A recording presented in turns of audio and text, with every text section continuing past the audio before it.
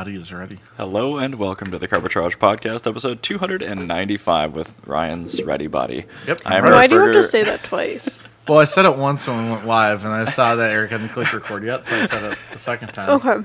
So everybody could hear it. Right. Anyway, hi Ryan. The Hi, Jenna. delivery was better Hello. the first time. Well, I heard it. Yes. And that's the most important thing. part. So, all right, before we dig into anything super fancy, looks like you have a Yingling. I am actually drinking a carbonated soft drink because I am not feeling super with it today. I thought I saw a Sprite. I'm drinking root beer. Nice. And, yeah, I'm hopeful that... I'm actually kind of happy. Not that you're feeling ill, but, like, not ill, but under the weather. I don't know what the hell's going on with Yeah, the world. it's because okay. I was like, oh, maybe I just overworked myself and I gave myself a cold. But no, literally everyone at the mill who I haven't seen in a week is like, No, I was like, like oh. that yesterday. Yeah. So, or not yesterday, but last weekend. It was. I think it's the earth preparing for fall, and it's like, nah, I mean, I'm pretty much ready for that at this point. This Yeah. summer was not my it's favorite too thing ever. hot. Way too hot. So, anyway, patreon.com/carbitrage.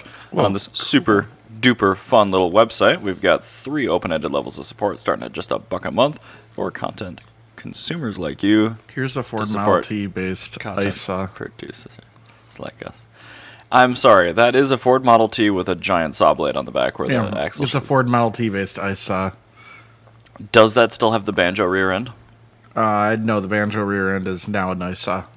Well, yeah, but It goes engine directly to saw. how does it? Because it's changed vectors or like directions. It looks like it goes Does it just to... have like a bevel gear? Oh, it does have the banjo rear end, I guess. Oh, okay. Yeah. I was gonna. It's And they perfect just for replaced that, right? They replaced a wheel with a saw blade. Well, it's my- one-wheel drive. Now it's one saw blade drive. I have a friend who's at a vintage threshing show, which is, boy howdy, those are a lot of fun. I believe that. And usually I feel like you have to have a multi-purpose event too, like a threshing show has got like truck pulling and shit like that at the end of the day too. It's not necessarily. I mean, it's just basically like Machinery Hill at the Minnesota State Fair, but like Very bigger. nice. I did go through that. I always like walking through the tractors. Oh, I always go with Darren, and we always wait for them to start up the big guy, the big Flower City dude, the kerosene tractor, Oh. the giant tractor that's the size of a building. Yeah. I didn't know that was kerosene. Yeah, it's kerosene. They start it up all the time. There's actually a younger kid that was starting it. He was like maybe like I 18. think the old guy that used to do it died. Yes, I'm pretty sure So he did. morbid, but yeah, Yeah. probably. But- Old people do that. But it's nice that there's actually kids taking this stuff over. It's not Oh, yeah. another old guy. It's like some kid that actually knows his stuff. mean, I've decided that I really need to get a stationary hit and miss engine for some purpose in my backyard. I was gonna say, what could you benefit from driving with a stationary hit and miss engine? Well, At I'm your thinking I can get a mulcher. Because there's so much, I have that big tree, I always have sticks and stuff. Sure.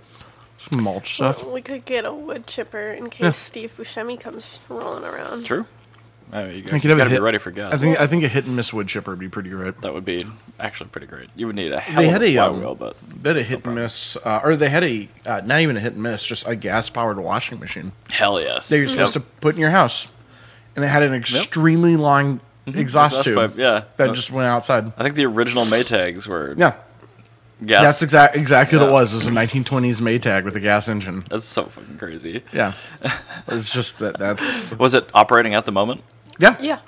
They I've were never actually actually seen one run. Yeah, they were actually running it and like washing things inside of it, like rags, The oil old rags. guy that used to do it. They weren't used offering as a service for sweaty shirts at the fair. No. The old guy that used to do it as a gimmick used to have like a really obnoxious sized pair of bra and panties that made me extremely uncomfortable. But this year they did not have that, so even pretty sure more he died. evidence that this guy died. I see. Yep. Is it, yeah, it's all owned by one dude, Yeah, for the most part. and the yeah. estate just is like, nah. We're gonna do it a little different. Yeah. I wonder how they transport. Sorry, that huge No. tractor. It's got to be way too tall to like fit. I imagine on they just drive down the highway.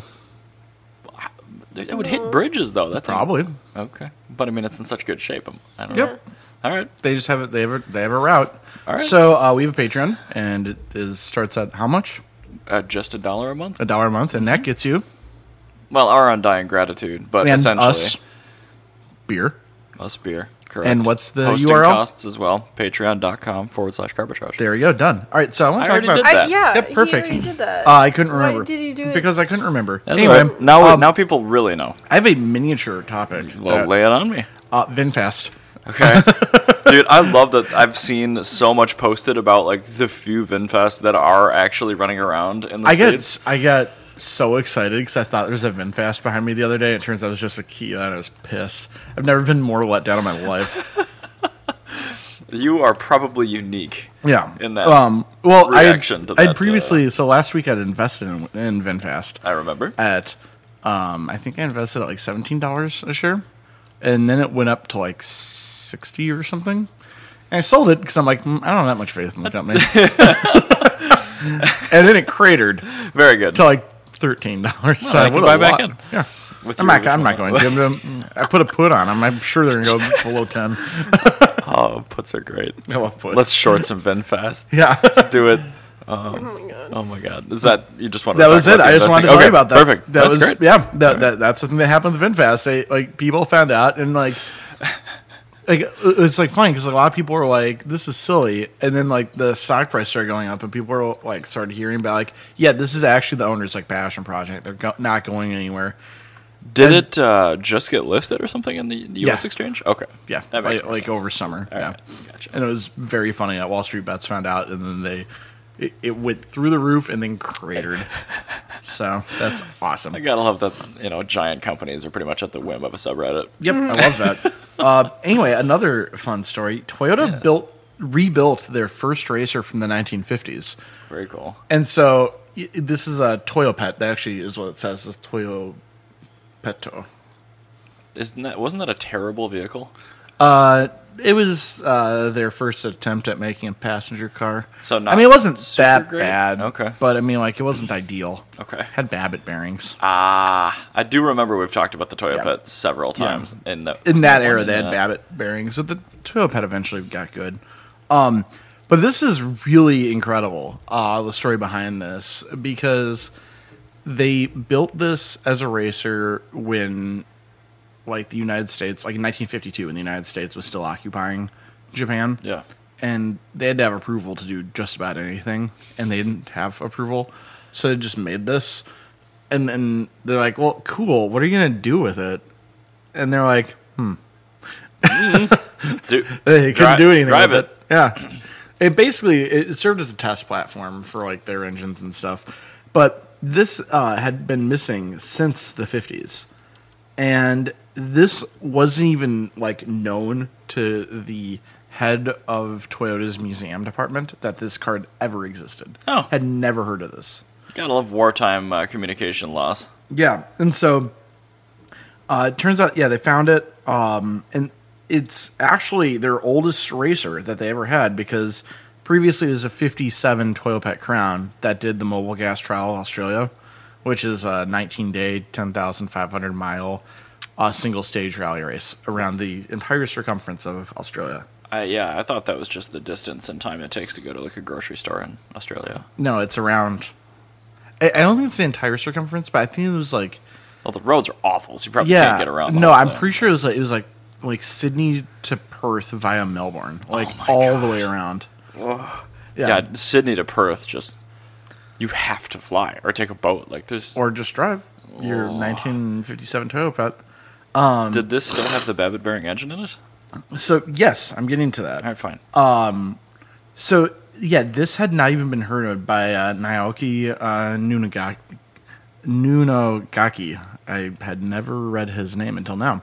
I see that, And so yeah, he's the head of the Toyota Automobile Museum right now. Previously, he was one of the engineers that designed like the Altezza, the Lexus RX Harrier, and the Scion XA/IST. So like he was like the early 2000s era Toyota. He was one of the guys that was he was one of the engineers behind those cars. I gotcha. I mean, the first gen RX 300s held up so well. But yeah, so he heard about it because Akio Toyota had heard that this car had existed. Akio Toyota had never heard about it. And Akio Toyota is like, we need to make another one of these. This is insane. And so they started making one, and then they found one. Oh, how many did they originally make? I would Two. have thought it was, oh, okay. They started making one and then they found one. Yeah. Okay, got it. So with the one that they have, they basically had to rear engineer most of the rotating assembly of the engine. Because if you scroll down, I actually show you like the engine and transmission. It was based off a 1949 Toyopet SD, which is like basically a glorified taxi. That's the car. Jana, if you look at the Toyopet SD, Yes, it's one of the cutest cars. it's very good. And then So stubby. yeah, so Russ had like eaten away at the bearing caps and stuff, so they actually had like machine all this from scratch. Nice. Also, there was not an existing Toyo Pet SD gearbox in the world. Oh, just none. None. They had to make one. So There's not Toyota a functioning one. from scratch had to Had to- build a new 70-year-old transmission. They had a case Okay. and they had drawings. If you scroll down, they have a case and they have drawings. And so they had to make it from the drawings. That's awesome. Yes, so they made that. It's probably significantly better made out of modern materials. I have to Probably, imagine. actually, yeah. So, actually, sorry, no, they actually had to make the transmission case. It required them to sandcast it. And so they actually did, instead of doing like original style sandcast, they did a 3D print Okay. to make it effectively a sandcast. Sure. It took him 3 months, took Toyota 3 months to build the 70-year-old gearbox from the ground up. Hopefully they made a couple. Yeah. And then they actually, funny enough, they discovered an original one that needed an overhaul as well. So, but they were so far into making the one from scratch that they were able to just rebuild them. So now I have a spare. Very good. So that's good. So we do have two Toyota Yeah, Pet so gearboxes. there's a new one and a restored one. And so I think at this point, it's in Toyota's best interest just to put them into production. Yeah, That's what I 'cause would do. There's a huge group of Toyota Pet owners, I'm sure, that would like a transmission. I would. If I had one, I'd be like, yeah, does that have Even if modern... no, this is the sort of thing where I'd build the car around it. If I had it, because it's a 4-speed manual. It's a tiny 4-speed manual. That was insanely tiny for 4 speeds. Yeah. Wow. Okay. Like, do you know how useful that would be? I mean, it must be weak. Real I'm weak. sure, but like, think of like that would actually be genuinely useful for like Nash Metropolitan stuff. That looked like a magnesium case, too. No, it was aluminum or whatever. Well, even still, like a non-iron case for a transmission in the 40s? Yeah, That's like insane. Yeah, like that would. There's a lot of small form factor cars of that era in which that 4-speed, because like Model Ts and stuff for 3 speeds, like that's a performance improvement. Sure is. Like you could like Toyota, like they could make that in small batches and actually sell those here, and I think a lot of hot rodders would enjoy that for like banger builds. I was gonna say it's the old school fancy T5 swap. Yeah, basically, like yeah, you could, because then you have error correct part of like weird part, and like no engine that's gonna bolt up to that's gonna make more than 100 horsepower. So as long as it can hold 100 horsepower, you're fine. But like if you think about that, that's like Model A builds and like Morris 1000s, Ford Anglias, things like that. Like that's actually a really that would be a really good thing for Toyota to make. Any small car. I get your point. I think that's a valid point. Yeah. So the Toyota Pet Model SB they actually used a ladder frame out of the truck version instead of the cab version. I guess the truck version was stiffer. Okay. Yeah, I guess that kind of makes sense. Yeah. So unfortunately, they did not have a donor chassis, so Toyota had to custom build that. I see it. That's a hell of a jig or a buck, whatever you call it. That's a jig, I guess. Yeah. So today they're made out of they make ladder frames on a 1,000-ton press. Okay. And they obviously didn't have the budget for that to create a mold for the create one-off. press tooling? God, no. I know, right? So they created a new technique called sequential shift bending, which is actually unique because like Toyota, by doing this, they created a new technique to make a ladder frame chassis, and this is actually really useful. Like they're creating new techniques that they can use to make cars in the future from doing this. I think that's something that a lot of manufacturers don't consider. Yeah. Like Subaru would never do this because No, they God, no. can't. Subaru can't think far enough ahead. But this is something where it's like okay, let's say you have let's say like the developing market, they need a small truck. Yeah. Well, you're not going to make enough of these to necessitate making a 1,000-ton press. Right. Yeah, the tooling for a press for a low production. Yeah, like if you're trying to make something that's for like the Argentinian market, like a sequential shift building would actually be worthwhile doing that. So what is sequential shift bending? No Is it basically clue. just like exhaust tube bending but with frame rails instead? So actually, it says right here, it doesn't require mold. So instead, it uses a 10-ton force as opposed to 1,000 to slowly bend square pipes little by little, and you just shift the fulcrum a little bit each time. So it's similar to mandrel bending, but instead of doing it in one fluid motion, you're just kind of like mandrel bend here, here, and then that makes it a tighter turn. That's really interesting. That is very clever.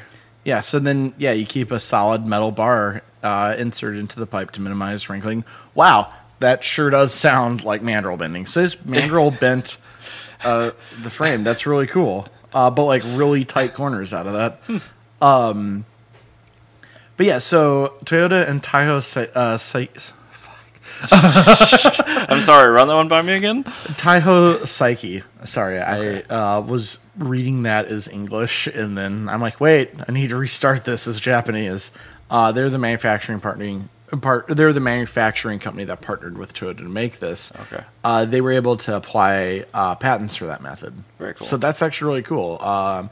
And it's going to be used for other limited run vehicles and classic cars, just as I said. Like, I was going to say, if you're only going to make 500 a year, it probably makes sense to. And it's this is something where you hear like if you talk to like average dealership like employee, they're like, well, you don't only make money on cars if you sell a bajillion of them. Like, no, there's small markets where you can take your existing parts and then you can make something that cost very little, where you already have the sunk cost of the parts. Yeah. And you have a very small amount of additional investment to create a larger profit. Yeah, imagine in a new outfitting market. a factory for that compared to one that has to have this. I mean, you've seen a 1,000-ton press. They are insane. They are insane. I mean, but a 10-ton press is... Yeah, you can get that at a Harbor Freight. Yeah, that's literally just a thing that exists, and now you can make a car out of that. So yeah, once the chassis, once they finished that, they made a skeleton frame on top of that, and then they would rivet the sheet metal to the skeleton frame that they made, and then they hand beat the bodywork onto it with no filler putty or anything. So that's all. What you're seeing there is all hand beat. Like hand beat, not hand formed. It's like, nope, we had to beat that. Well, I mean, yeah, you're hitting it with a hammer to bend this metal down. That's how you make it happen. This whole car is basically just hitting metal weird. Yeah, that's basically what they did. Well, that'll be the title of this episode: Hitting Metal Weird. Hitting Metal Weird. That's a good name for an episode. Well, so likely the cabin didn't take anything, because all he had to do is just recreate a seat. So that's fine. The seat frames used wood rather than metal, and they used coconut fiber instead of polyurethane and coil springs for the seats. Nice. So it's a sprung coconut fiber seat. That's very ahead of its time. Yeah, and they just attached it directly to the floor pan. I was going to say, our CL65 AMG famously had coconut husk. I think what's really interesting about this is when they were putting this together, this team had never, like, so there's like, Persang and your old Ferraris and stuff, and in Europe, like, there's a precedence for knowing how to make old race cars. In Japan, they didn't. So in Japan, everything was a little bit different than all the European cars, where they're all kind of like inbred, like the engineers. Like, one engineer would go from Ferrari, work for somebody else, work for Lotus, work for whoever, Auto Union. This one was literally just people that had just seen race cars and never actually done it. So when Toyota made the seats, they found out that during assembly, the seats slid into position, and they didn't need to be bolted in. Like, you would to ensure that nothing happened during a high G maneuver. Right. But they found out that the seats secured themselves. So it was like a friction fit? Yeah. Oh, that's kind of cool. That's how they found that, and then, they put it together and actually put a placing screw in there to make sure nothing broke. But they had no photos of the actual upholstery Okay. because everything was black and white. And the one car they found, I'm guessing, was not complete enough to. And so, no, because like what they had found was like the remnants of one. So they were like, yes, this did in fact exist. Okay. And so they found out from brochures, ads, and magazine articles of the time that the upholstery would have been a reddish brown vinyl based off of what was available in other Toyotas and basing photos of like those Toyotas in black and white off of the photos they had and seeing what the shade was. It would have been a reddish brown vinyl. I love that they're taking like the gray hue to figure out what color it would Yeah, have well, been. because everybody that was involved with this is not alive anymore and didn't talk to anybody about this. Right. And like old race cars were not considered valuable up until like literally the last 20 years. And I was gonna say, I think even in that time, Japan specifically too, like people didn't really value goods once they reached a certain age either. Well, yeah, exactly. Like, also, I mean, you're rebuilding your nation. Like you didn't really have time to like worry about race cars. Skunk Works FTW. Yeah, exactly. So let's see here. I love the photos in this article too. Yeah, no, it's really beautiful. Incredible. I love the beam axle up front. That's really awesome. But yeah, so the car did not have seatbelts. The seatbelts that you saw in that were added so the driver doesn't physically get ejected from the car in a corner. Good. Good. And Also, then, it looks like it only has rear drum brakes. Probably. So they had to make the front axle from nothing. Because the front axle is a modified axle for a vehicle that doesn't exist anymore at all. So that wasn't a standard Toyopet axle. It was a shortened Toyota axle. Ah, of course it was. Okay. So just Great. hot rod style, while you shorten the axle. So they had to create a mold, and they made the mold, and they cast the metal to make the custom front axle. And actually, if you scroll, yeah, that's them making it. Yeah. And then the hammer forged the beam roughly into a shape of the axle. Is an incredible amount of work that they had to do to make that. I love that. However, due to the primitive nature of the technique, the team had to create and produce 10 hand-hammered bent beams to account for inconsistencies. I love that. That's so cool. That they made it exactly as they would back then. That's just so cool to me. The rest of the suspension was just as mysterious. Again, no documentation about spring rates existed. Engineers had to estimate values. The only footage of the car running had been filled by NHK back in the day, and it was only 20 seconds long. But by estimating the weight of the car, center of gravity, condition of the road, they're able to get a rough idea of how the suspension used to behave. That's what Japanese Nostalgia Car wrote. They just they had to look at how the car operated, and then they were able to do some math to make it go, okay, it went over a bump, it weighs this much, and it bounced that much. That's pretty cool that they did that. Yeah. They also didn't have a mold for the leaf springs at all, so the team, again, had to deviate and produce springs from a modern material. And so they actually used Land Cruiser leaf spring brackets as reference.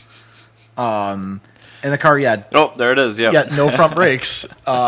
Just rear drums because it was a dirt track racer. That's just so cool. Looking at this hand-beat body, you wouldn't think that this was a dirt track car, but I guess the era, that was probably a lot more common than circuit racing. There was one oval track in Japan. It's called Hanagawa, I think, Speedway. But that was damaged during the war, if I remember correctly. And it became a dirt track. Yeah, kind of a dirt track. It was this is kind of a track. Some of it's dirt, some of it's broken concrete. It's rallycross now, great. Basically, yeah. Well, I mean, back then you weren't going that fast. Right. You're maybe going 50, possibly. Hey man, I saw that flathead engine. She's a choocher. Yeah. So I love the rear end on this. Those little it looks like a stoplight. Yeah, it's got that that's so shade cool. on it. I love that. So it's got 5 of them. Are you ready for the specs on it? Sure am. All right. So the records for the original racer indicated that the top speed was 93 miles per hour, 150 kilometers per hour. Damn, that's fast. The team estimated that the recreation could safely go 62 miles per hour. Sounds like they're pussies. Because that can go 93. Safely. I will tell you for a fact that will absolutely go 93 miles an hour. 100%. Anything that weighs that little and is that aerodynamic? Yeah, no, I just you're gonna die, Oh, yeah. but you can and should are not. Those are not mutually inclusive. The fact that they said safely in that speed rating means that it'll do more. Oh, it will. You just Also, Oh, I don't like there's that. Mark. yep.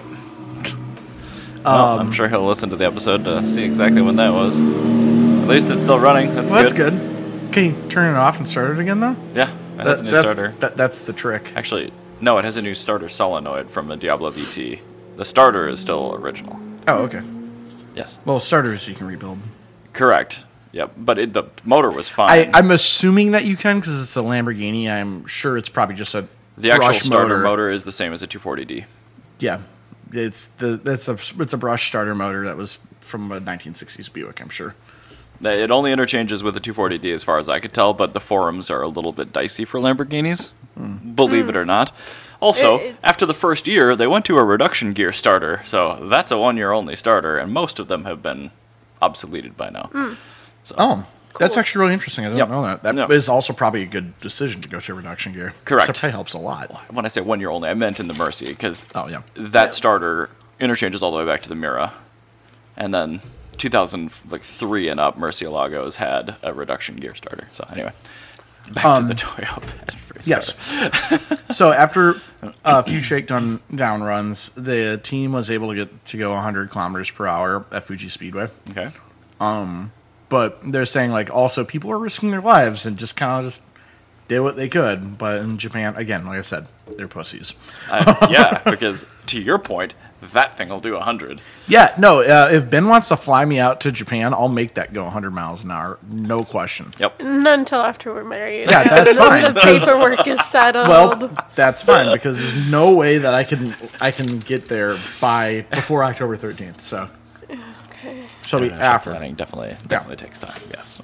But I think it's really cool that what they were able to do was take what was really a barn built like 1950s Toyota hot rod and recreate it using because most of the stuff just straight up did not exist. Well, even had they not found most of an original car, So- they probably would have been able to do this just fine. I think they found.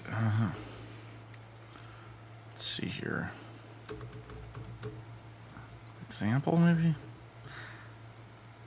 Okay, so sorry, I had to double check this. So no, there actually were no original surviving examples. Oh, so it is all what photo they had video. found was a Toyo Pet. Ah. Were the donor for the transmission. That's what I was mixed up from. So Oh, okay. yeah. So yeah, none of the original cars actually existed. But yeah, this is a sick hot rod. I love this. I love that it's factory built too. Like when a company has a department within it, or they're allowed to do this sort of bullshit. Yeah. So if you want to see photos of this, either watch our YouTube feed or go to JapaneseNostalgiaCar.com. This was posted by them at the beginning of the month, September 1st. So you might need to scroll down a little bit, but you'll be able to find it. JNC is really good about keeping things up in perpetuity. I was gonna say you could probably just search Toyota and race car, and Well, Toyota's not like a good race car. Toyo Pet Racer. oh, You there can you find- go. Yeah. Toyo Pet will probably get you the results you're So, yeah. looking for. That's my topic. I just want to talk about that cool 1950s Japanese hot rod. All right, yeah, I have no hope of ever segueing out of that into my Nope, topic. you're So done. anyway, I want to talk about the new 500e, which is coming to the States, but we still don't have like a hard commitment from Fiat yet.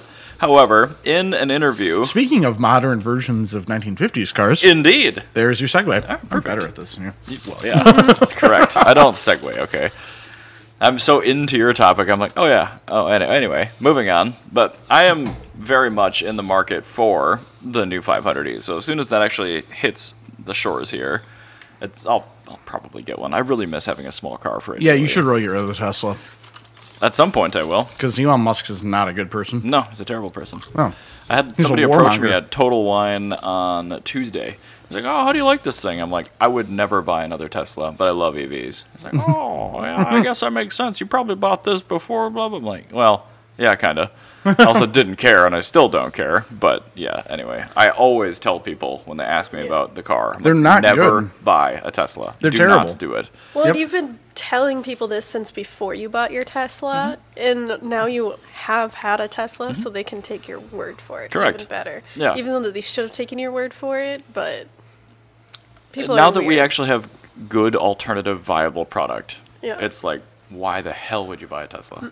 Yeah. It doesn't make any sense. No, You're no. buying it for the name brand, and the name brand is now connected to such a cursed individual, Mm-hmm. and he will not let it be separated from himself. No, of course not. Did you hear it? You turned off Starlink in Crimea as Ukraine was trying to take back their own fucking territory. No. Yeah, because Elon Musk is a terrible individual. What a dick. Yeah, no, he's awful. He's an awful, disgusting human being. And I guess I'm not surprised at that because this is somebody that benefited from apartheid and then lied about it. And then his dad goes, "No, you totally had a ruby or an emerald mine when we were kids."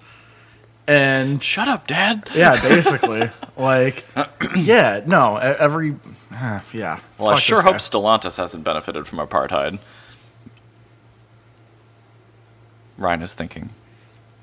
No, they're not Dutch. Okay, so I good. don't think they would. No. Anyway, Stellantis had an interview They're earlier Italian. this week where they were talking about. Italy could barely handle like Ethiopia in the 40s. That's why they got their ass kicked so hard in World War II. Because like they'd previously got their ass kicked by the Ethiopian Empire, like in the 30s. Fun fact. There's a lot of fun facts about Italy, But anyway, No, they're barely a functioning country. yeah.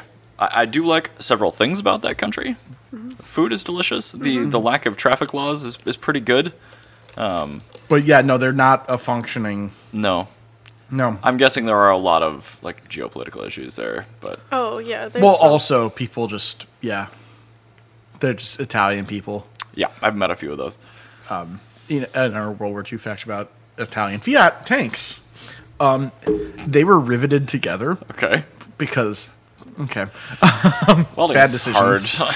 and so they're so the War Ministry is like, we should weld these, and Fiat said, no, we're not welding. We're gonna get better quality out of our rivets because we've been riveting things together since forever, and they just like straight up did not want to weld it, and so they fought back and forth, and then they didn't have any tanks because they'd make about one a day, and then they'd go on lunch, and their lunch would be an hour and a half. Oh, so it's British Leyland. Sorry, Yep. Italian Leyland. And then each of the tank manufacturers, like the actual people that are putting them together, they were all artisan. So they'd fight amongst each other. And I'm sorry, are you saying that Italians coach-built tanks? yes, That's this actually is kinda why cool. they lost World War II.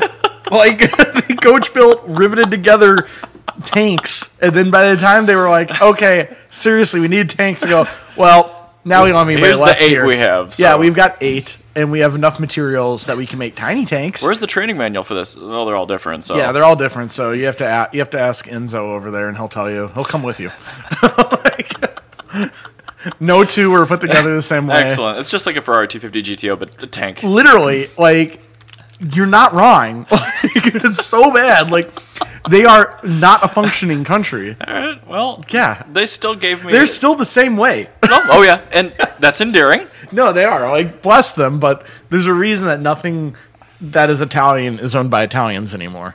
Yeah, They've proven that they're incapable of running themselves. it's not too far off. Like a lot of parts about England too, though. Like Oh, yeah. they're really good at doing things with help, following through on an idea. In fact, that parallel's immense. Just comparing like Midlands of British Leyland to Italian Leyland to this Yeah. Fiat riveted tank shit. Yeah. Yeah, they're not good self-starters, these countries. Terrible. They're Wow. totally bad. Wow. So, speaking of that, I imagine that these batteries are not made in Italy. No, thank God. Yeah. They are made Because they probably work. by a Korean company. No, because if they were made in Italy, they'd be made out of like marble, Correct. and the electrolyte would be wine, Yeah. and Yep. they'd have spaghetti for the The wires. Yeah, for the wires. The wires would be actual spaghetti. God, imagine having to do the sauce change that The little, often. the little plates on the inside would be just like crushed like gnocchi. I want to see somebody pull a drain plug on an Italian car and pasta sauce comes out. What's going on here, Why is it so much spaghetti, huh? But anyway, no, yeah. Mario? What are you doing? Into this interview where they effectively told people in fewer words that the 500 is indeed coming to the States Brilliant. this year. Good. Still, there's not much left in 2023. They had this conversation about battery chemistry and lightening the packs. Hell And yeah. that needs to be brought up a lot more, because really Yeah. the only people we've heard that from so far are like Mercedes with the EQS when they did that long range study, and then Hyundai with the Ioniq 6. It's like, you need to make the cars lighter and more efficient. And I'm like, yes, that's a push for smaller cars. Yeah. It's a push for efficiency instead of just brute forcing of 200 kilowatt hours You know- in a Hummer. Exactly. Credit where it's due with Italy for all their failings as being a functioning country. They do the things that other countries aren't able to do, where they make things beautiful. They make things functional. They make them fun. They actually add a spirit to them. And I think it's similar to, like, with like old computers and stuff. So NEC in Japan in like the 80s, they had, because Japanese had kanji, and it actually required a completely different OS than like normal DOS. Sure. Or like your normal OSs back, like BASIC or something. You couldn't program a Japanese computer normally. So actually NEC had to make their own operating system in conjunction with Microsoft, like in 1983. Kinda makes when sense. Microsoft was literally just like 3 people and like one Japanese dude. But Hey, can I use my language in the computer too? I guess. I think it's really interesting because since NEC was able to basically just kind of take over the Japanese computer market, nobody else could really get a foothold there, because like up until the late 80s, because nobody could make an operating system that could operate with 500 characters. Sure. But they'd operate with 32 maybe. And like 500 characters like genuinely is a memory constraint. Yep. Yeah, and the registers were not good Yeah. on computers in this era. Yeah, so it created a big problem. And so if you look like Big problem. the difference between, say, the Apple II and the Apple Lisa and then the Macintosh, the Macintosh was actually like, that was the equivalent of a Ferrari or a Fiat, where they took your Fiat actually. They took your consumer product and they made it aesthetic, and they improved the form factor of They it. made it desirable. They actually made it desirable. And that never happened in Japan for the Japanese computer market. You'd have NEC and you have NEC clones. You never had Macintosh until Microsoft 3.1 came out, and they had a operating system that can now natively just support Japanese language. Sure. At that point, all the American computer manufacturers that had figured out how to make an aesthetically pleasing form factor just converted it to Japanese and then beat the shit out of the Japanese at their own game. Okay. And that's why Japan, to date, doesn't have the computer adoption that it used to. Because is- it didn't have the equivalent Sure. of a Fiat or the equivalent of your Ferraris, where they actually improved the form factor and they improved the spirit and functionality Yeah. of the actual machine. I mean, that's an interesting point. Yeah, I didn't ever really think about that. But yeah, we think Japan, we think tech. But yeah, they really aren't known for compute. No, because actually they have a terrible PC adoption rate. They don't have personal computers at home. Like, you have phones, Yeah. you have gaming consoles. That's why every Japanese video game runs great on a PlayStation and terribly on a PC. Because they just don't do that there. Sure. And so, like the rate of PC adoption in 1993 between America and Japan. In America in 1993, 25 out of every, I think, 100,000 people had a PC. In Japan. No, in America. Okay. In Japan, it was 8. Oh, well, that's actually not that far off. It's a third. Well, yeah. but, oh, yeah, yes, I understand. And so you could see how Right. this would scale up, because in 1993, 2 years later, you have Windows 95. And, well, actually, sorry, in 1993, you still had Windows, Yep. the original Windows. 3.0. Yeah, you had original Windows that was out, and you were having the internet adoption. By 1995, when you had Windows 95 and you had more accessible internet, where you have just a pretty consistent number of ISPs. It was attainable, for sure. Yeah, 95. and that 25 out of 100,000 people, it grew exponentially. And when you're growing exponentially from 25 as opposed to exponentially from 8, Right. Oh, yeah. Yeah, that's You're where- forever stunted. yeah, and so to date, Japan's like computer industry is still stunted. That's why you don't see any software companies outside of video game studios. Unless they're making robots, they don't really do shit in Japan. That's why Japan has completely fallen on its face culturally, as far as, because like in the 2000s, Japan was ubiquitous. Like, you couldn't go anywhere without seeing Pokemon, without seeing a billion animes, without having all of the things in the world that are Japanese. Yeah. But by 2015, it was all Korea. It was all China. And China It is was the real all- big yeah. PC push now. And so, yeah, to date, Japan's still like losing on several fronts because of that. And I think, weird. yeah, and now I'm linking this to EVs. That's the fiat effect that you had. Is like, yeah, once you have somebody that can make like the Tesla Model S made the EV Model T. This is your EV that exists and you can use on a daily basis. Yep. I think Fiat is in a position here with their lightning batteries and making them affordable and like a normal car. Well, I mean, That's when you're going to start seeing, instead of having your Model T, this is going to be your Model A, this is going to be your Chevy Confederate, this is going to be your Dodge Brothers. Like, this is going to be where it blows up. Is yeah, I cars like agree. this. Because it's going to drive adoption when you're able to cut costs that much. I mean, think of the raw materials when you cut the weight of a battery by 50%. Well, yeah. I mean, and also another thing to think about is the weight of the vehicle is not just like a safety problem. That's tires. Oh, yeah, that's consumables, wearing out. brakes, That's absolutely. wearing out suspension and brake components. That's just daily livability. That's literally wearing out your driveway. Like having a 2,000-pound car on your driveway does not stress anything. Having Not a nearly as much as a 4,600-pound car. That's having, for sure. yeah, exactly. Having the Tesla on your driveway, like on tarmac, where it's like super hot. I also park it in the exact same spot Yeah. every day, so there's divots now. Yeah, exactly. That's not going to happen with this. Did not car. happen with no, the Fiat. exactly. So those are just like livability things where they're intangible when you're trying to come up with the desirability of a car, but those little changes are going to be how you have a car, like mass adoption of a car.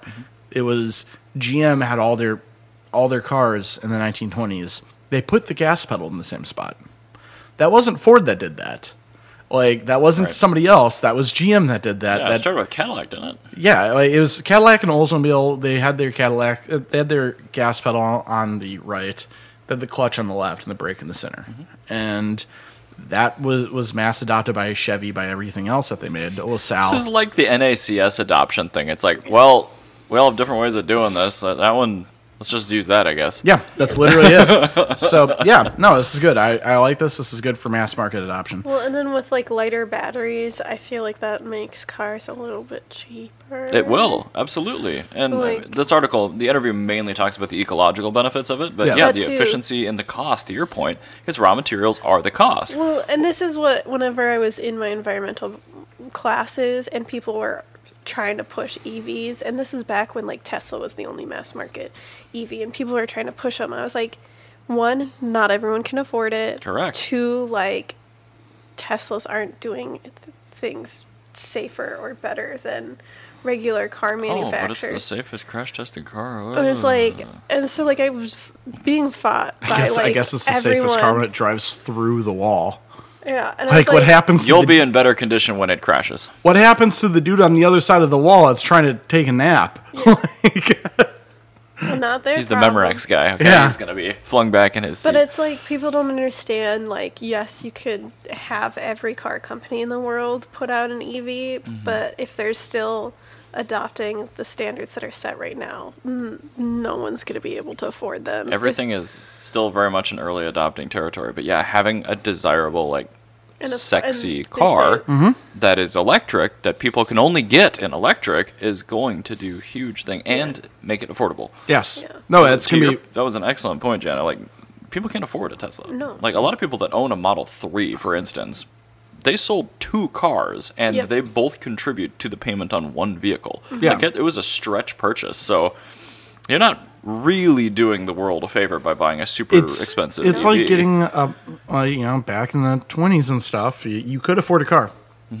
You get a curved dash Oldsmobile. That was the first mass-produced, affordable, quote-unquote, car in the United States before the Model T happened, but they didn't make enough to make it really affordable. But the curved dash Oldsmobile, that was your Model S.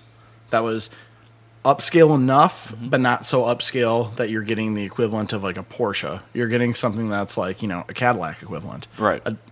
something that you can actually get to. Because the Model S base price is like, what, 76? I think when they launched, it was in the high 60s, maybe. Yeah, but I mean, like 76 is like, for most of their life, it was like kind of like, Yeah. if you could get $76,000.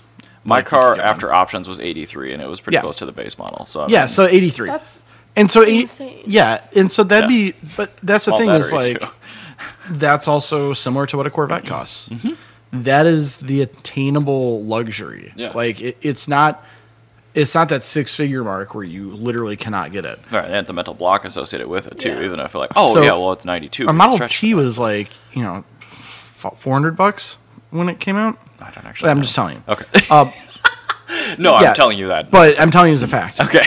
A Curve Dash Oldsmobile is about 30% more expensive. Sure. At the same time, Curve Dash Oldsmobile, yeah, technically did things fine at that point in time, but the fact that you could then get a car, which on a daily basis, the 500e will be better to live with than a Model S. Oh, for sure. That's exactly what your Model T is going to be compared to a Curve Dash Oldsmobile. Yeah. And so I think that that's what we're going to see here is we're just going to see another move where everybody, in 1910, everybody's like, yeah, Oldsmobile, that's the car. This is the future of personal transportation is to get your Oldsmobile. Well, by 1913, nobody cared about it. Right. Like, by 1913, it was all about the Model T. It's the sacrificial lamb to drive adoption. Yeah. So Yeah, Exactly. You have to make things more accessible, and the Fiat 500 is moving towards that. And I feel like the younger people want smaller cars because they look at the big trucks and they laugh at them. and I really hope that you are correct in that observation because Yeah. I mean I think we'll even talk about this very shortly here, but I have seen kind of a shift in new vehicles. Like when Yeah. you notice new stuff on the road as a first model year, there's a change in form factor that's slowly Well, developing. even the so. electric SUV we saw from Toyota, the BZ 4X, 4X or whatever. great name. Toyota. Letters, Hit it out of the numbers. pack. It is marketed. Marquis did Marketed. a lot of marquees. Yeah, marketed as an SUV, but it's the size of a crossover. So I'm hoping that is also the trend that, because like cars, in order to be sustainable and safer, they need to become smaller.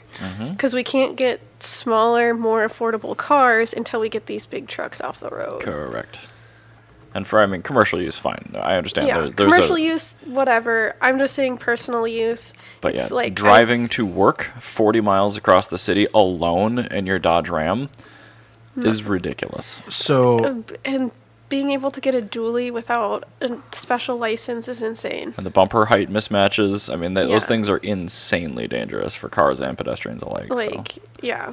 Thanks, Anyway. cafe standards. Yeah, ju- right. Just to get you some Chicken tax. more kind of context here, the Curve Dash Oldsmobile from 1901 to 1907 had a MSRP of $650, which is Okay. equivalent to 22,000. Or sorry, about 22,000 in 2022 dollars. But that's the thing is, you have 2 seats and an engine and headlights That's a lot of equipment, Ryan. and a tiller. You spoil me. That's literally everything you have. And a tiller. But that was in 1907. In 1913, when the Model T came out, the Model T came in at the same price actually, but it was an entire family car. Also, you have to account for inflation between 1901 to 1907 and 1913. Sure. Like what that difference in price would be.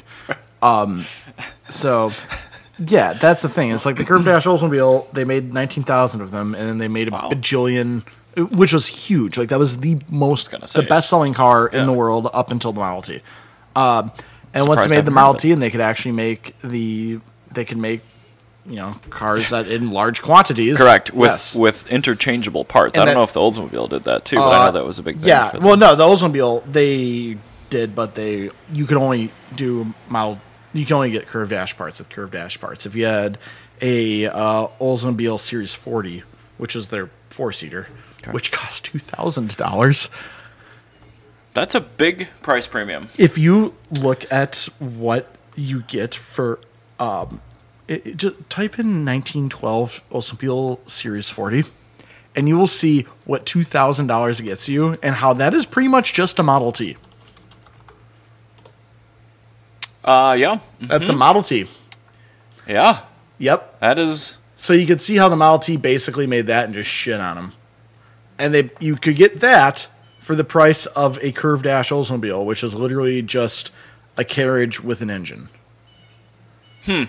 Yeah. I don't think I would be in the market to spend almost 4 times. So that's what I'm saying. Like when I'm saying like a Fiat that can effectively be a car that you can use for a normal price as opposed to $2,000 for a car that you can use. Yeah. And when inflation adjusted, that's $100,000 easily, I think. Yeah, that is. That's I think they actually had the price here on Wikipedia. Well, 650 was 22 grand. Yeah, so yeah, that'd be 65. Yeah, so actually, no, that's exactly what it'd be. It'd be equivalent. That'd be the Fiat 500 electric versus the Model S. Like it's almost exactly an equivalent. Damn, this metaphor is making yep. insanely good sense. So speaking of cars, Indeed. have you? I think I've noticed this, and this doesn't have a link or anything, but I've been seeing more newer sedans than I have been crossovers. Am I crazy? I don't think you're crazy. Have you been noticing that? Yeah. In fact, we're just kind of leaning into that a little bit. I've noticed a trend towards smaller vehicles. However, yeah, the amount of time I'm following a Camry or a Corolla or a Kia, a Hyundai Elantra or something like that these days, it seems to be propagating more than crossovers, which I like. guess I haven't been paying too much attention. I just see what the youngins are up to on TikTok. Well, I just, when I'm driving, I am wondering if I can see through the car in front of me or not. Yeah. And I can do that with sedan. I cannot do that with SUV. Mm-hmm. So I'm just looking up really quick if I can find some sales numbers here. So Ford did a really great thing, killing all of their sedans then, right? Yeah. Yeah, no, Ford's always terrible. So Camry sales. All right, so here, I actually found some sales data here. Okay. This is from last month. All right. Last month, Camry sales were off a cliff. They were down 34%. Oof. However, Corolla sales were up 36%. Accords were up 52%. Damn. Civics were up 133%. Good for you. Wow, good for you. Good for you. Love that see for here. you. So proud of you. Forte sales were up 13%. I'm just scrolling through here trying to find some more actual cars. I'm seeing a lot more green than red. Yes. Does it show crossover data in there too? Yes, and I'm about to get to that. Okay. Kia K5, 0.62. So, all right, so we're seeing, like, Corollas and stuff, you're seeing, like, over 30% sales increases, right? And we're seeing the mid-size ones go down. Yes. Yeah. So, Smaller cars. Ford S-Series truck, up 8.5%. But compare that to up 33%. Right. Yeah. Because I think in general, car sales is going to be going up. Highlander, negative 42%. Oh. Explorer, negative 55%. Wow. Crosstrek, negative 8%. And I mean, this is also just monthly data, but still Escape, negative 6%. But yeah, make the Escape? Somehow. Oh my god. Bronco Sports are up a lot. So I will give you that. The Bronco Sport was up 148%. Yeah, what's the Ford Bronco? Do they do a hybrid Bronco Sport? No. Thank God. No, the normal Ford Bronco is up 4%, but they are consistently outselling. The Ford Bronco outsells the Tundra, the Pilot, the Telluride, the HRV, the Lexus RX, the 4Runner, the Edge, the Sorento, the Maverick, the CX-30, the Palisade. It outsells the Maverick? Yep. The Expedition, the Kona, the Odyssey, the NX, the Kia Soul, K5, Seltos, Subaru Ascent, Toyota Corolla Cross, Sienna, MDX, Ridgeline, Mustang, Ranger. Other than the F-150, the Bronco is their best-selling vehicle. Good, you can get it with a stick. Yeah. That's really impressive because the Maverick is selling extremely well. Yeah, and the Bronco's still outselling that. Wow, good. Although that's a big vehicle. Yeah, but at least it's a cool, fun, big vehicle, and people are getting it because, not because it's a big vehicle, but because it's a Ford Bronco. Do you know how many? Correct. So Mazda's their CX-9, which is their. They still sell that thing? No, that's the new one that came out. That's the one, the Inline 6. Straight 6 one. Cool. Yeah. So they've sold 2,106 of them. Do you know what the sales were last month? On that vehicle? Yes. 40. No. Do you want to know how much they were down from the month prior? Percentage? Yes. Sure. 99.57% down. Do you know how many they sold? I can't do that math, but very, very few. 9. That seems like a not good. You know, thing it's funny. It's almost for that it's vehicle. almost as though everybody said, "Wow, I'd really like an inline six in a sedan," and they go, "Okay, here's an inline six. And a 3-row crossover. Yep," and nobody wants that. Well, at least we'll have Stick good to your donor engines. guns. Seriously. Like, stick to what you're good at. Like, The swing make and a a six. miss, man. Yeah, like I understand- You could have made a rear-wheel drive six. Like, why Oh, would you? that would've been so cool. Why would you not want to compete it with Genesis and Seriously. like? Because nobody's gonna buy an inline six SUV. Nobody who buys an SUV gives a shit about anything other than the bottom line. You could just have an upmarket Mazda 6 called the Millennia. Like, Mazda's not Lamborghini. Like, they're not Maserati. Like, the reason people buy the fancy SUVs is they say some exotic name like Alfa Romeo on them. It's Or you make it sexy like Genesis did. yeah, but which is also exotic because that's an exotic Hyundai. Right. Like, there's no high performance Hyundai. Well, I mean, there's a Genesis, but I mean, like, there's not like Well, I mean, like the N. what I'm saying is they don't have like the Hyundai Veracruz anymore, where Sure. they're trying to compete with luxury brands as the Hyundai brand. I got you. And Mazda, they need to learn. And yeah, so all right, I guess I am vindicated in saying that. Vinfasticated? Yeah, I'm vindicated that that sedans are up now. And actually, so I'm looking at this data. Especially small sedans, too. Here's the top selling cars in America right now. The F Series, obviously, RAV4, CRV. But then you get to Camry, Tacoma, okay, Corolla, Accord, Tucson Highlander, Civic. So Civic's back up there in 10th place. This is becoming, you listen to the news, they lead you to believe that there's not a single car here. Right. That's all trucks. Yeah. Well, I'm looking at this. I'm seeing Camrys, Corollas, Accords, and Civics. I'm just really happy that there's only one truck in that top 10. yeah. and then it's like, Well, there's two. There's There's the the Taco and the Oh. F10000. Yeah, but still, The and then Tacoma's still just sold below with it's the stickers. Ford Explorer, Subaru Outback, In and s- Mazda 5. of these- Mazda of these cars, CX-5. of the top 10 cars, the ones that are losing sales are the Highlander and, weirdly enough, the Camry. But Yeah, I was going to notice I like, think the Camry was still way up in that list. even though yeah, it's well, down I think that the 30%. Camry's taking an L because they have a new Accord that looks great, and I think that's eating a lot of their sales. So And an important mid-cycle refresh coming soon. Oh, there's the 360 Modena. God, I hate that car. Yeah, that's not... Dude, anyone that aspires to own a 360... Come on. No, 360s. People are like, oh, it's the approachable Ferrari. I'm like, who cares? Yeah, no, you could have the worst Ferrari, or you could have any other car. Yeah. An Any other car approachable sounding good. Ferrari? Yeah. That doesn't exist. Oh. I mean, it does because You're that's. supposed to have a worse car. But this is the thing: when you, like, why would you want to own the worst possible Ferrari? That's the Mondial curse from like 15 years ago. Yeah. Yeah, Now it isn't the worst Ferrari. yeah, no, because the 360 is the worst Ferrari. But like, until they come out with their SUV, then that will be the worst Ferrari. 456 is pretty meh too. But Which one's a 456? I can't remember that that one. blue one that he has too. It's Oh, like wow, this guy has a collection of garbage. he just bought a manual 599 though. Nice. That's a good decision. That is a very cool car. Yeah, that's cool. All right, anyway, let's move on. All right. So I was reading through Autoblog this morning, just looking for topics, and normally I wouldn't necessarily approach this just because it isn't technically news, but they posed their writers a question, which was, if you had a budget of $18,000 and no additional points for going under that dollar amount, to buy a vehicle as a non-manual driver to learn and drive manual with, what would you buy? And their answers were actually... Some of them were what you would expect. Yeah. Can I But give what my would... answer? Yeah, What's absolutely. I want your A answers Mazda first. 5. Yeah. Actually, that's a really Because good it one. gives you, like, You could get it's the nicest one in the small. world for 18 grand too. yeah. And it's small, but it's also not so small that you learn to drive it in a tiny car. And the clutch on it is just, like, really forgiving.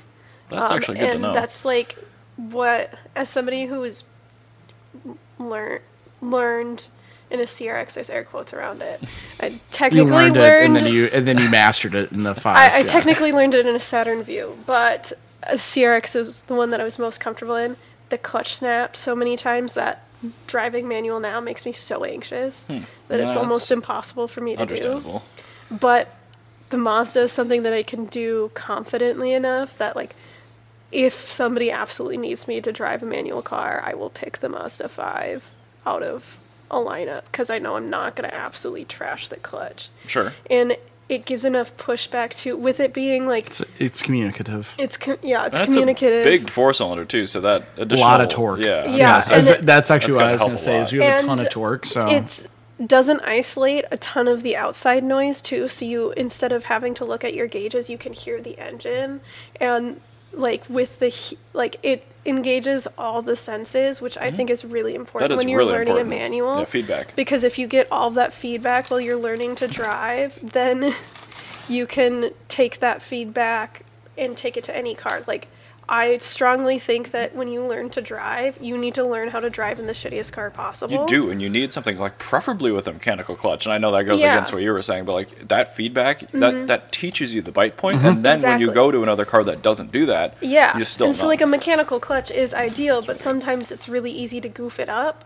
and you don't necessarily like, as you're teaching somebody to drive, like mechanical clutch would be good, but if somebody's afraid to mess up the clutch, you don't want a mechanical clutch Right. because it's going to feel a little scary. And there are plenty of very communicative hydraulic clutches. Yeah. So I mean, what was their decision by? all right. So the writers, a Volkswagen. Golf all-track wagon. Okay, yeah, that makes sense. Pretty reasonable with the 1.8 TSI. Somebody picked a Mini. Ugh. I'm just like, No, that's not a good one. That's terrible. And it's a 2016 Mini, No. so that Why? engine's going to explode. Yeah, and that clutch isn't going to be easy. to replace. Yeah. No, that's gonna suck. No, my friend. Civic Si. All Ended up right, going that's a to- decision. I thought this was really weird. An Xterra Pro Ooh, 4X. that's actually a really good one. Why? It's similar to the Mazda 5. So the Xterra, even though it looks like it's just a crossover, that's actually based off of Frontier. You have a very communicative clutch. You have a really good driving position. So the driving position makes it actually easier to learn because you're not having to like reach all the way down to get the clutch to the floor. Sure. You're like getting there and just it's simple. That's fair. And like I said, it's a really communicative clutch and it's easy to replace. Oh, definitely. So Yeah, for service, absolutely. absolutely Xterra Pro 4X. And I Yep. think the Xterra is actually a pretty good vehicle to get slept on, but No, they're great. They're great off-roading too. They're fantastic vehicles. Mazda 3, hell yeah. Yep, 3S there with you the, go. with I think would the go with 2.0. the It's gonna be I go similar. stinkier older one because with the 2.3. Because if like they money shift it and they just really blow it up, you can just get an entire Ford Fusion driveline for $500, Well, including a that's transmission. fair, but again, no points for saving money here. And Yeah. like, Yeah. why would you not just get the 2.5? Well, I'm saying just because to learn and drive with Sure. that you're gonna if you get the Right. cheaper one because maintenance is gonna be something you have to live with. Mm-hmm. And if it's like, cool, I spent $18,000 and I got this car, all $18,000 for this car for free, and Oh. now I have to maintain the $18,000 That car. brings us to our next one, the I would Crosstrek. not do that one because it's all-wheel drive. Well, That's- that and like even with rolling changes on those engines, I'm still not entirely convinced I that feel what those is are- so? What Subaru, is you what have is to- your choice? My choice is a Mark 6 Golf TDI manual. That's a good one. What were you gonna say, though, Sudi? Well, I was saying about the Subaru. I think Subarus are very much for experienced manual drivers. Yeah, There's, because it's no not. torque. The clutches are not very communicative. Yeah, They yeah. kind of like they're genuinely great suck. manuals if you know how to drive manual. An STI 6-speed is a Yeah. good transmission. I have That's my answer. okay. What is your answer, Ryan? 4-cylinder Fox body Mustang. Okay. Why? So the 4-cylinder is the Ranger 4-cylinder. The Lima? It's surprisingly torquey. It actually, I think the 4-cylinder Fox body isn't too far off from the torque you would get from a 5.0 of that era. So like Amazing. Yeah, you're fine for But you're torque. talking an NA or an SVO? NA, Okay. actual vanilla one. You have a good driving position. Okay. You're able to actually push the clutch all the way in. I know Jana for a fact would be able to push the clutch all the way in a 4-cylinder Fox body Mustang. Any Fox body, you could totally fit. But you similar to the Xterra, the replacing of that clutch because it will need to be replaced. you can access that clutch similar to R31 base model without pulling the engine all the way out. You loosen the mounts, you slide it forward a little bit, and then you let out the drive shaft and pop the. You don't have to pull the transmission all the way out to replace that. So, I do like. There's a special place in my heart for cars where you open the hood and you can see all the bell housing bolts. yep, Like, that's exactly what I was thinking about. I do like that. Yeah, for $18,000, you can get a great Fox body. That's a 4-cylinder. You could probably get like a Malaise one that's like really cool. I wish the 4-cylinder E30s were like better, because those are really easy to work Yeah. on and the clutches are fantastic. But I would never recommend anyone buy a 4-cylinder E30. Yeah, that's fair. Another good one would be old Camrys. Yeah. Yeah. Yeah. 5SFE Camry. Yep. Old Camrys would be really good. I learned on my MR2 with that same powertrain. It was great. Yep. Yeah, I think MR2 is another good one. Yeah. I didn't think about I think that. AW11s would be a really good one. I would think I would go with the bigger engine and the later boy, but yeah, it's such a light car. You're probably all right. Yeah, but I mean, it's a light car, and you You will have, feel like- everything for sure. Yeah, like with the engine being right behind you, you have all the feelings of. I've owned a lot of cars with a really good manual. It took me a long time to get into a car where the manual is genuinely bad. Yeah, so- experience. I have not driven very many cars where the manual was like offensive, but yeah. Yeah. I've driven a few. Volkswagen's entirely capable of having an offensive manual. Oh yeah, That- especially yeah, the older those- one. yeah, the Shadow Mark was II's. not Mark great. II's with Mark II's, unless you replace every piece of plastic and like rubber in there, those are offensively bad. Very bad. Vanagons, Oh god. yeah. terrible. Oh, I've any- been thrown in, Euro vans and Vanagons to just drive that aren't manual, They're- and they're terrifying. So I can't imagine. what They're their offensively clutch is like. bad. This is why Yes. I don't want a manual in a diesel pusher RV. Yep. It's like, Yeah. that just needs to be an Allison, Mm-hmm. and it's going to go do its thing. Yep. Scott actually gave me his answer earlier. It's an NC Club Miata. Oh, Yeah, that's fair. I get that. Yep. Same clutch as the 124. So I And you think can also get it for free, and nobody cares about it. Yep. I don't know why, man. I really like the NC Club. Because they're bad. No, the club's. I mean, all Miatas are stupid. well, No Miata should cost more than $1,000 for any reason. I do have to say, 'Cause- cars that I don't recommend teaching Yeah. people how to drive manual in is any 80s Honda. Yeah, 80s Hondas. why? Because it's going to get stolen. No, because because the cable clutch. The cable okay. clutch, and it feels goofy when you're driving it normally. Okay. Offensively bad. Yeah, When the two- bushings are worn out, which they will be. Yeah, and then two, if it's like not a Civic, Mm-hmm. it's gonna snap. It's gonna snap into a million pieces, and it's horrifying and terrible and not good. And then your emergency brake is also not gonna work, so you're just gonna have to coast. Parking brakes they tend to seize up on those. Yep. Oh. So you're Yeah. just gonna No, have they figured to. that out with the EG. So it's the EF and older problem. Yeah, so you're just gonna have to coast down France, hoping that nobody needs you to stop, and then tail it into the Chuck E. Cheese parking lot. I'm giving Terrible, terrible experience. very half-hearted. Can you thumbs see up why I there. can't drive manual anymore? Another terrifying. Would you look at the time? another awful, terrible, no good, very bad vehicle to learn For a manual. very on. no good day. Yeah, is a any rotary. Oh, yeah. yeah. Specifically FCs, because FCs are absolutely within this price range and look cool as hell, and they have about 100 pound-feet of torque, Yeah. and that's all at about 7,000 RPM. Like there's just no torque, and all of its way Let's up just top. say the more common the car, the better. Yeah, well, that's probably true. There are reasons, like a large displacement 4-cylinder, I think is a pretty Yeah. good place to start, frankly. Old Jeeps too. Oh, those were the CJ days. Yeah. Jeeps. Oh, I was thinking even up to like the XJ with the AX15 and the 4-liter. No, I'm talking like Go Devil, like CJ2A, yeah. Oh, yeah, like dude. because they're we go. geared so short that you just break the tires loose if you. anything with an axle ratio over 4.09 is Yeah. what you should learn on. Because Yeah. your odds of killing it, You're not gonna kill it. very low. Also, I just have to remind everyone, please teach the manual learner in your life how to hill start before they're driving on their own, and somebody has to pull up behind them and push them into the intersection. You This heard it might here might first, might folks. have been from experience. I'm sorry. Oh, okay. Anyway, Thanks, Darren. So, I see. fun fact about Germany: they are now making most gas stations, 80% of which install EV charging. Is there a requirement on what type of EV charging? Does it have to be fast charging? It needs to be EV charging. Well, yeah, but what if it's like the holiday gas stations here that put a regular 100-volt outlet with EV charging in? No, It what? benefits them to have fast charging, I imagine. It does, but I just wonder if there has to be a requirement for Yeah, what I'm type sure of there charging. is. But it's funny how many outlets are trying to spin this as a bad thing.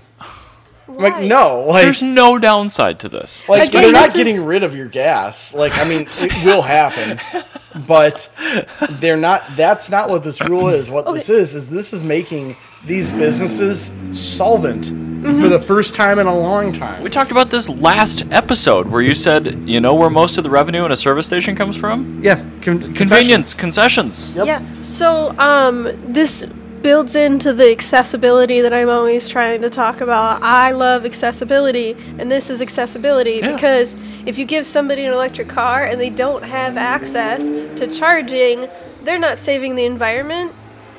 You know, I mean, as supposedly is the goal with EVs. Just scrolling through to see if But- it mentioned, but it does not. Yeah, because like I'm sure it'll be fast charging. It has to be. I imagine they have other Yeah. rules requiring There's going to that. have, they're going to have subsidies like we do here. And in order for like Buc-ee's to get the subsidy money, it has to be a certain number of fast chargers. Yeah. But yeah, I mean, imagine if you're taking a road trip in an EV right now and it's you can't do odd it. hours.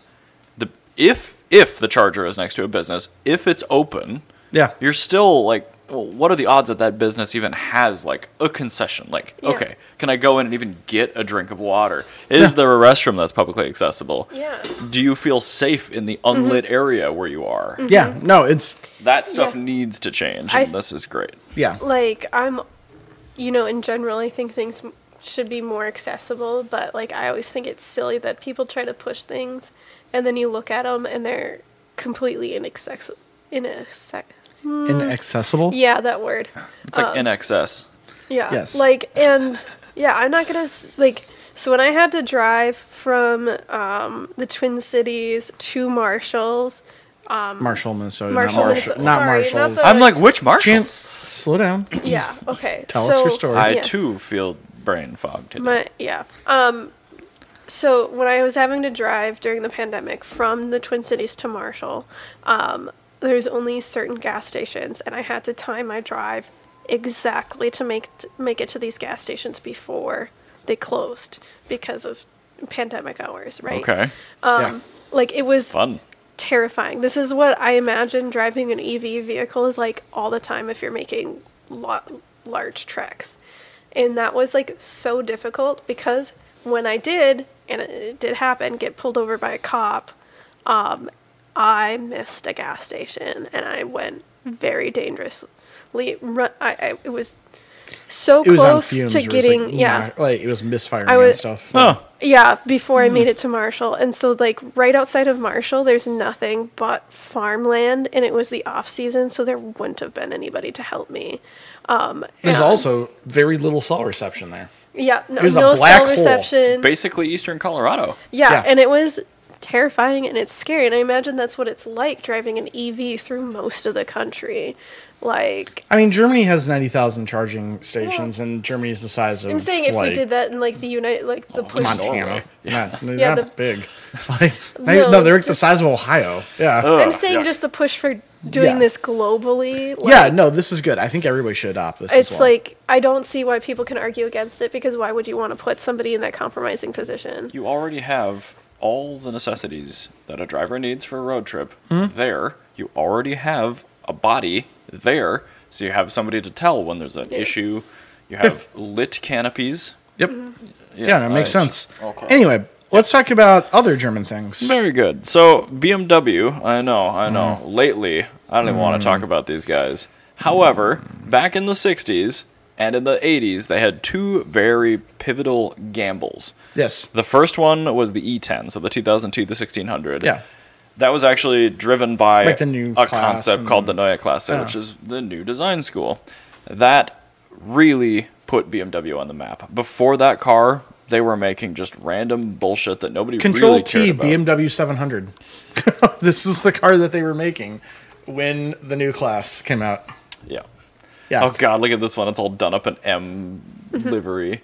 They were cool, but they weren't. You can obviously tell that this is not a powerhouse. You're not going to be That is conquering so- the world. It's really cute, though. The front end, and this one's got like later kidney grills put on it. This thing is just a bastard. Yeah. It is a cute car, but Can we look at one that's not this one? Can you look at? How about that red one? That's a good one. There you go. Open it and let's see. Hey, there you go. Perfect. Yeah. So, yeah. That's a much better one. This is what they look like. But you can tell that this, and then immediately the next year they made the 2000 or the 1602. Well, 1600, then 1602, then Whatever. 2002. Yeah. Yeah. They made the 1600 immediately after this one. Yeah. There is a 30-year difference in design language Yep. there. They And- went from making a Corvair to making a Civic. And then after Yeah. the 2002, we got the E21, which derailed BMW. That car sold horribly. Which is And because it was bad. the E30 Yep. bailed them out. Yeah. So that was another pivotal turning point. And hopefully this is it, because I think what you're seeing right now with BMW is they are taking what was eventually, essentially the great-great-grandchild of the E30 is what they're making right now. And they've pushed it far too long past its prime. Yeah. And the gamble they've made with this last set of designed chassis, the G Yeah. chassis BMWs, is not paying off. No, it's a... Not in the States anyway. This is a Control-T Dodge Murata. If you look that up real quick. M-I-R-A-D-A. Whatever. Not Miranda, Murata. Images, not for sale. didn't- You don't want to buy I one. did not put an N in there. There you go. New image and tab. Look at that. God, why is that such a... Well, whatever. You see, actually, there's no change in what the car looks like. Yep. That's a Dodge Murata. Like, I don't like that. the Dodge Murata was the kind of last gasp of making what started as the Dodge Dart in the 60s, where it was just, muscle car. It was a small car with a V8 in it. That form factor wasn't going to work anymore in 1983. No, it was a car for a world that doesn't exist anymore. Exactly. And you know what the current 3 Series is? A car made for a world that doesn't exist It anymore. is a Dodge Murata. Yep. And this is actually great looking. I think this looks fantastic. It is electric. It's 4 doors, which I love. It's BMW, which I used to like. So if they can bring this to market and it looks like that, I might just buy that. I don't know. I'd still get the Fiat. I love the Hofmeister kink on it. I love the panoramic roof. I love the split window. I just Like, this is really deep cool. Scalloped rocker area. This is brilliant looking. It's a nice looking vehicle. The And interior is a little the grill outwear, isn't distasting. Right? With cancer. Yeah. So. but- Yeah, the rear 3/4 is interesting. I like how they actually have the new Classa taillights that they implemented. That Yep. looks really good. It's a lot of the callbacks, which I Yep. really like. Windows remind me of a Z1 almost. Mm-hmm. Yeah. Oh yeah, that lower component. Mm-hmm. And then you have the Hofmeister kink. It has a lot of design elements that were clearly thought about. But BMW did this to us, I don't know, maybe about 10 years ago now, where they had maybe we should bring back the 2002, and it looked just like this, and they did not make it. You know who was working back then? Who? My least favorite designer ever. That people Christopher Bangle? fucking hate that guy. Why do people I genuinely don't understand why he's so lauded as a designer. He took risks, and they did not pay off. Oh my god. Ugh. And It's like he's literally like I can't even think of somebody I hate that much. Doug DeMuro? No, because Doug DeMuro's a different kind of hatred. Doug DeMuro, he's just a fraud. But Chris Bangle is just everybody loves him, but he's genuinely not talented. John Mayer, he's the John my Mayer God. of car design. John Mayer is a totally mid musician. Why? This is the weirdest. He doesn't need to be as comparison, big but- as he is. And for some reason, everybody really loves Chris Bangle for no reason.